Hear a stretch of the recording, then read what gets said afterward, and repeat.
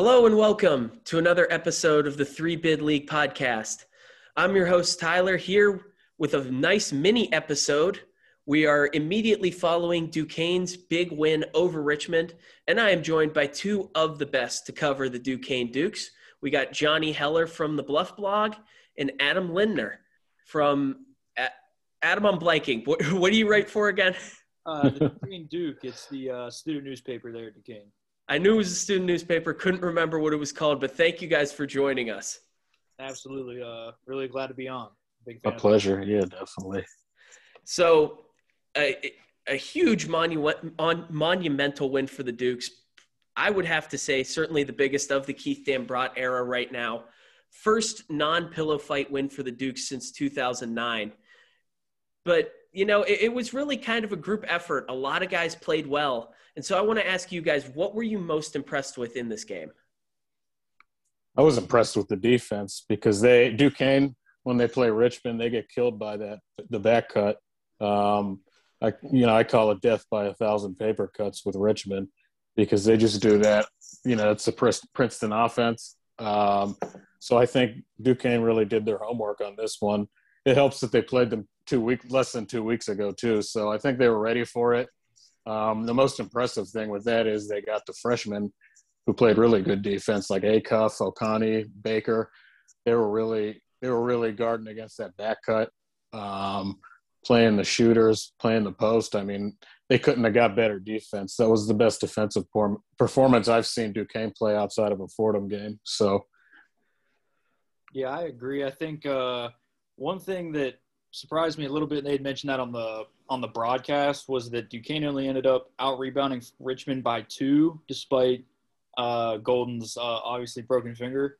But for me, most impressed, I got to go with just the contributions from the freshmen. Obviously, Chad Baker finished with a team-high 16. But Tyson Acuff and Toby O'Connor both don't have crazy stat lines. Acuff with 9 points, 2 rebounds, and O'Connor with 4 points, 3 rebounds. But I felt like they contributed in very timely ways for Duquesne. Amari Kelly, too. I should throw his name in there. He had a few big baskets after being in Dambrot's doghouse there. A few leading up, you know, in the past few weeks. He's really now started to re-enter the rotation. Yeah, and you guys both hit on what I felt was the best in this game, and that was 3 specific defenders. Michael Hughes, who had a rough offensive game, but to people who didn't watch, I don't think they won't realize how great of a job he did shutting down Grant Golden. And yeah, the finger was certainly an issue. You could see it all game that he was just not quite himself. But Hughes was not letting him go past. He was not letting him overpower him. And really, once Golden lost that physical edge, the skill piece of it just wasn't there. But for me, an even better job was done by Tavian Dunn-Martin and Tyson Acuff on Jacob Gilliard. He hits 2 huge shots really quickly in the game, and I personally early on just felt like this was going to be his game. It was going to be his to take over, and he was going to fill the Blake Francis scoring role. Both of those guys really stepped up late in the first half and throughout the second half to keep him off the board. Yeah, they played good defense, especially Tavian. He's so quick. More so Acuff because he's so young going against a senior. That was really impressive what they did on him. I think obviously losing Francis was huge. I think if they had Francis, it might have been a different outcome. But yeah, I mean, their perimeter defense was great. Richmond usually kills us with the 3. So, I mean, you can't say enough about either of those 2 guys and the job they did. And then Mike Hughes never gets the due he deserves on the defensive end for obvious reasons because he's so outspoken.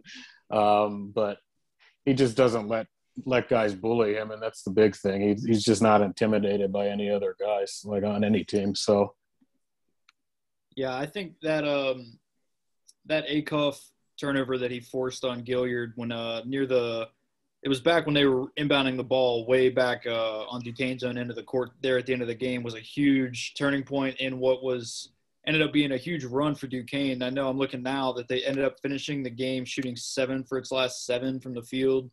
So I guess my biggest thing other than and that's what's tough when you talk about Duquesne is like every game the biggest thing is always something to do with Marcus Weathers or Mike Hughes. But outside of just saying that every time, I think the biggest takeaway from this game has got to be just the way they played down the stretch, especially against an experienced Richmond team, although they were down 2.5 guys. So yeah, and that Acuff strip came immediately after he got to the rim, got fouled, and went 2 of 2 at the line. And foul shooting was a huge issue for the Dukes all game. I feel like those back-to-back plays are what really locked him into the crunch time lineup. And Adam, you mentioned how well they played down the stretch. I think the biggest reason why it happened is those 5 guys, the 3 seniors plus Baker and Acuff, just had absolutely no fear. Those guys were ready. They wanted that big moment. I mean, Chad Baker, as a freshman, you don't expect him to step up in closing time of a tournament game. But he has the steal and the emphatic dunk where I thought he got teed hanging on the rim after, but thankfully he did not. And then he hits that little turnaround banker that I believe was the go-ahead shot with about 1.5 minutes to go. And I was so impressed with the fact that those two wanted to be out there. They wanted to be in the moment. Biggest thing is Acuff. Well, I mean, he wasn't playing much early in the season. And then when they started playing him, he just didn't. He was so timid with the ball. He wouldn't shoot. He wouldn't drive. He's done a complete 180 in the last month. I'm sure Adam agrees with that. Yeah, I think the thing you can tell, especially now, it's got to be not easy to bring the ball up the court against Jacob Gilliard for anyone. But I think you can still tell, him bringing the ball up the court. He's still a little bit, timid, a little bit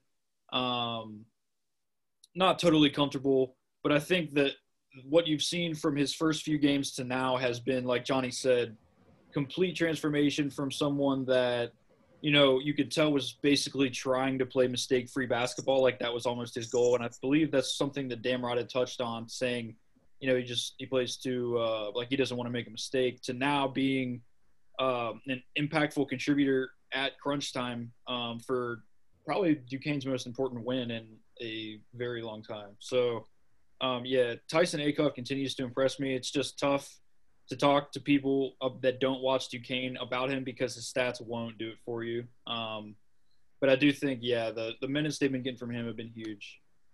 Yeah, and the Tyson Acuff and how good he's going to be conversation is one for the offseason because it is a lengthy discussion, and I really, really like everything he has shown this year.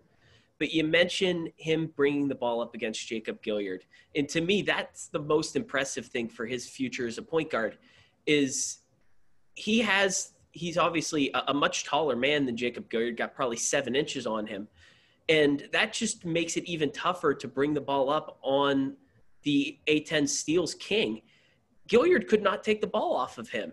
And that was a huge thing for Duquesne down the stretch. Neither Acuff or Dunmartin was turning the ball over, except for, let's just pretend like Dunmartin didn't whip one right to Isaiah Wilson with about 2 minutes left. But the 2 point guards took care of the ball in a brutal situation.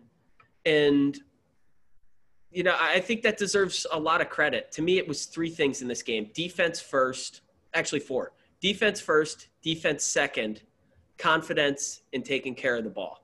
This was not a particularly great game for Duquesne from a skill perspective, and they came through anyway. Yeah, they were turning the ball over like crazy in the first half. I think in the second half, I think they had 12 turnovers in the first half. I think they ended with 15. So, I mean, you take care of the ball. Obviously, that one terrible, terrible turnover by Dunmartin when they were, pretty much clutching to momentum. And then just defense. I mean, you can't say enough about it. But you can take care of the ball against this team. You can beat Richmond because their biggest thing is just stealing the ball. So, really impressed with Acuff. I can't believe the player he's become in the last month. I was pretty much beating the drum a month ago for the need for a 50 or senior transfer to come in and play point guard next year, but I don't feel like that's too much of a need right now. Maybe a depth guy, but I feel like Acuff's now the guy, and I think Sincere Carey leaving has really been a blessing in disguise for the team. Yeah, and we'll never know what went wrong there, but it seems insane. I'm almost kind of stammering here to figure out how to properly respond to that, because it does seem nuts that Carey being gone would help this team, but we kind of can't deny it. They've played so much better since he's left, and these guys just fit together so perfectly. But I want to wrap up the talk for this game with covering the guy that we really just haven't discussed, and that's Marcus Weathers. Not the most impressive stat line in the world, only has 12 points, but he had 10 rebounds. He had some just absolutely wild blocks where he did his best Michael Hughes impressions getting up in the air. And, he quite frankly, he was bad in the first half. He was not being aggressive with the ball. He was settling for jumpers. But he got going when the team really needed him to, and when the times got tough. And so I think we got to give him a shout out here to close this out. He's just always so consistent. You know what you're going to get out of him every game. He's just going to play hard. Like I was talking to you before the show, when he's getting touches 3 or 4 feet within the basket, he's impossible to stop. He has the moves. Nobody can stop him, but when he's settling for threes, he's a lot more guardable. So I talk about that with Adam all the time. I'm sure he kind of agrees with that. I think absolutely, Johnny, I do agree. I was looking at last night. I know that his 16.1, at least before today's game, scoring average for this year is his career high. His field goal percentage took a bit of a dip from last year, but just the overall, I mean, he just looks like an even more of a grown man this year than he did last year. I mean, obviously he's a year older, but just what he's able to give Duquesne night in, night out. They basically play through him, and now he's turned into a player that can run the ball up the court, create for others. And I can't remember if that was you, Tyler, or Johnny, that had mentioned he'd been settling in the first half, but he does have a propensity for settling for those like long 2 mid-range jumpers. And I think it was one of the broadcasters made the point during the game, you got to afford your best players the freedom to do that. But I can't remember the exact situation, but I know it was a key moment when I think he attempted a long 2, which was not I think it was one of the first possessions Duquesne had where they were about to regain the lead in the second half or tie it. And, obviously things ended up working out, but I think that's just something that, when he's not settling for jump shots, he's taking them within the flow of the game, but really trying to get downhill is what makes Duquesne really scary, because he just seemingly keeps getting better. Yeah, I remember that possession. They were down either 2 or 4, but they had all of the momentum, and it kind of stopped it dead in its tracks. And thankfully, that was the last jumper he chucked up for the rest of the game. Yeah, I'm sure Dambrot was kind of in his ear about that. Whenever he's settling for a jumper, it's just a waste of his ability and skill. He's unstoppable when he gets in the paint. I mean, just nobody defends him. So it's just such a waste of his ability to be stepping out from the 3. Just force the ball down low sometimes. That's what you have to do. That's when they're at their best. So, with that being said, though, I do think they're basically fortitude to take all these shots that you saw them take in the last final minutes. Tavian's step back 3 was particularly I don't know the word. Audacious. Confident, yes. Very, yes. Effacious. Even Chad Baker's little turnaround that you'd mentioned that ended up, I think, bringing them within, or maybe gave them the lead after. I think that gave them the lead. I think it was after a few Gilliard free throws, and it gave them the lead again. Some of those shots are just shots where you're like, oh, my God, no, and then yes. Which, I mean, same thing, it's a little bit in the same vein of Marcus Weathers, shooting as many jump shots as he does, but at least they're not scared, and at least they, you know what I mean? I mean, it sounds simple, but these guys look built for it today. Yeah, they played with no fear. That's what you like to see at this point of the season. So I wanted to verify, because they had so many great offensive possessions down the stretch that they kind of blurred together. The Chad Baker turnaround, minute 10 to go to put Duquesne up 62-60. So that was when they took the lead for the final time. Yeah, that was the shot, and then Don Martin had the banker on the next possession. Yeah, that was a crazy shot. So yeah, I mean they played with no fear. Like Baker always plays with no fear, and Don Martin would throw it up from 3/4 court if they let him. So. And I'll say it again. I said it after the Rhode Island game. Marcus Weathers is playing his best basketball of the season right now. And you saw it with that block near the end of the game, like I said, where he got up and looked like Hughes. He just has a different bounce to his step. He almost looks like a different athlete than he did in those 2 non-conference games in December where he could barely get off the ground. I don't know if he was hurt. I don't know if COVID put him out of shape. But he is just physically – in so much of a better place now than he was in December and January. And I could not agree more, Tyler. I just wanted to interject and say that Dan Broad had said over the summer his mother was sick back home in Overland Park, Kansas, is I believe where he still calls home. Yep. So he was home a lot away from campus all summer and wasn't really in whatever kind of training and practicing the team could do or the athletes could do here at Duquesne, he wasn't able to do. I absolutely agree. The games against Little Rock and UNC Greensboro, it was like, I remember, it was almost like at first I thought he put on like 10 pounds of muscle, and then Dan Broad ended up saying like, no, he's just a little out of shape. So I couldn't agree more. He's getting up now like we haven't seen for a while from him. Yeah, conditioning's always been his biggest thing.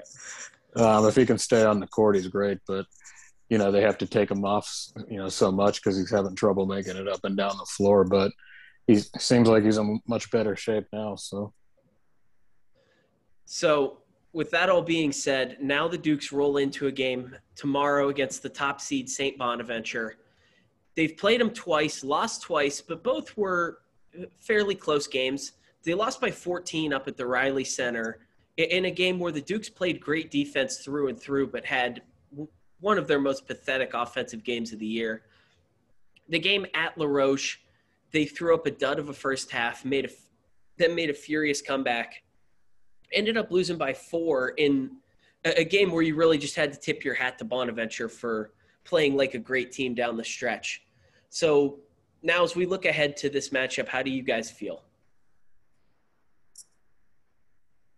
Adam, you want to go first? Yeah, I mean, first thing that comes to mind is, that first matchup at the Riley Center was absolutely brutal.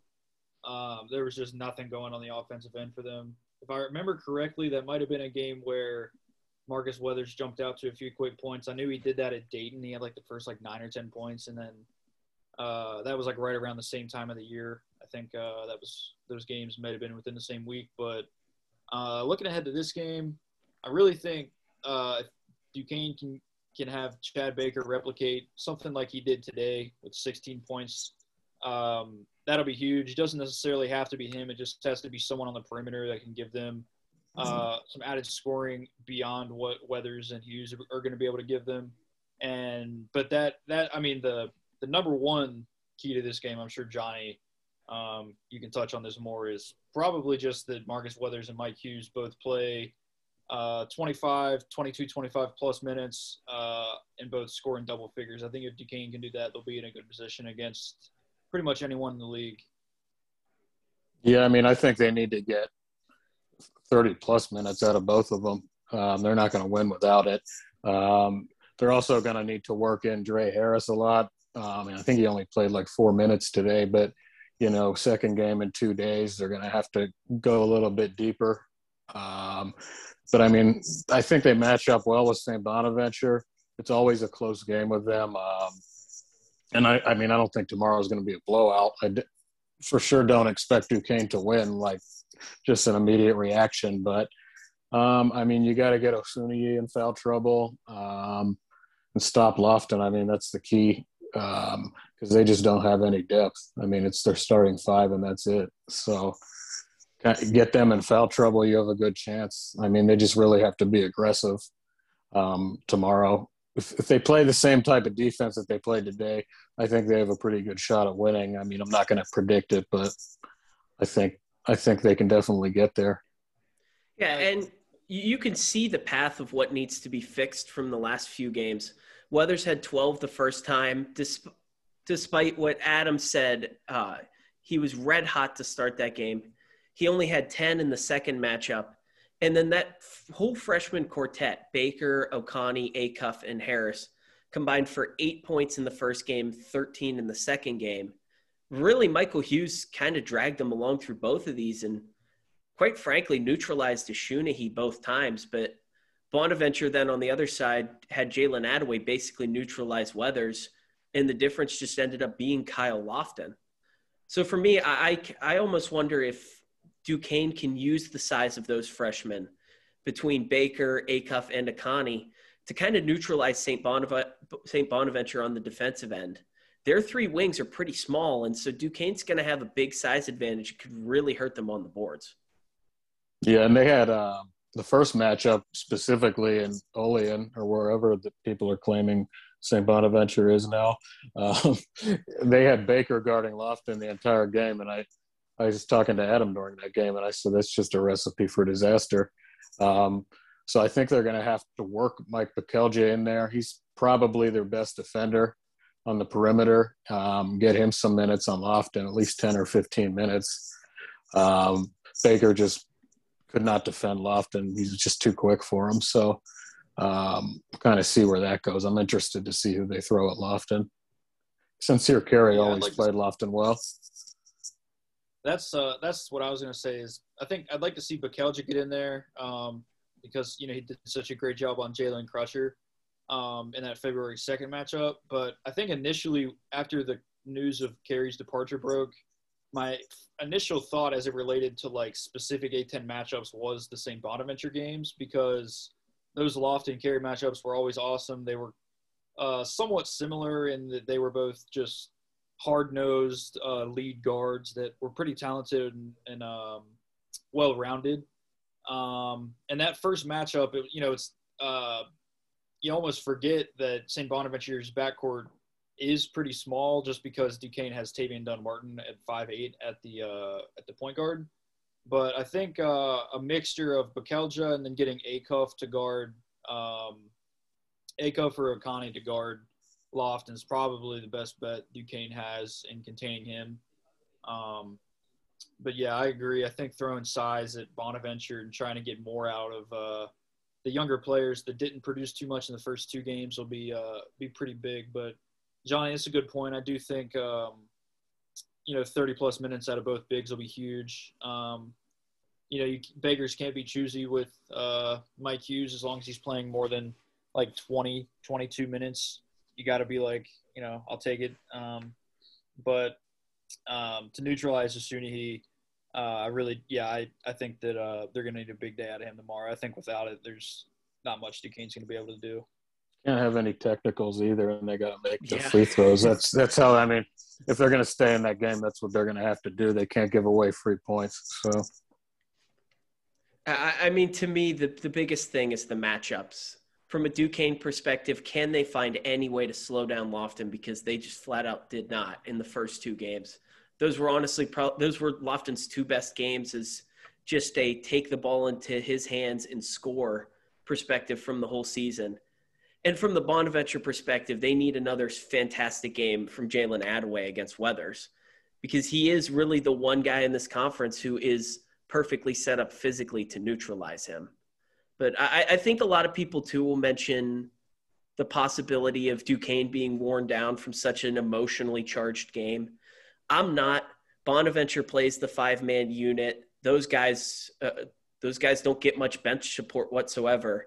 Whereas for Duquesne, if any guy shows some signs of fatigue, you throw some extra minutes to Bekelje, you throw him to Andre Harris. Maybe we see a little Ryan Murphy.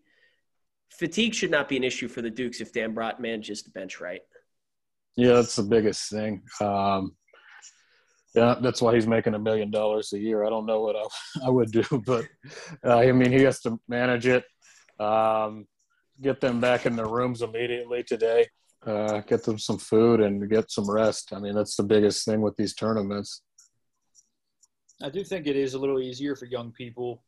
You're coming off a win against Richmond. I would imagine that playing, tomorrow against Bonaventure, while it is a short turnaround, is, you stay within the same routine. You want to play again after the Bonaventure game. It's a little more galvanizing than if this were a professional setting and they were playing, back-to-back games at 11 in the morning.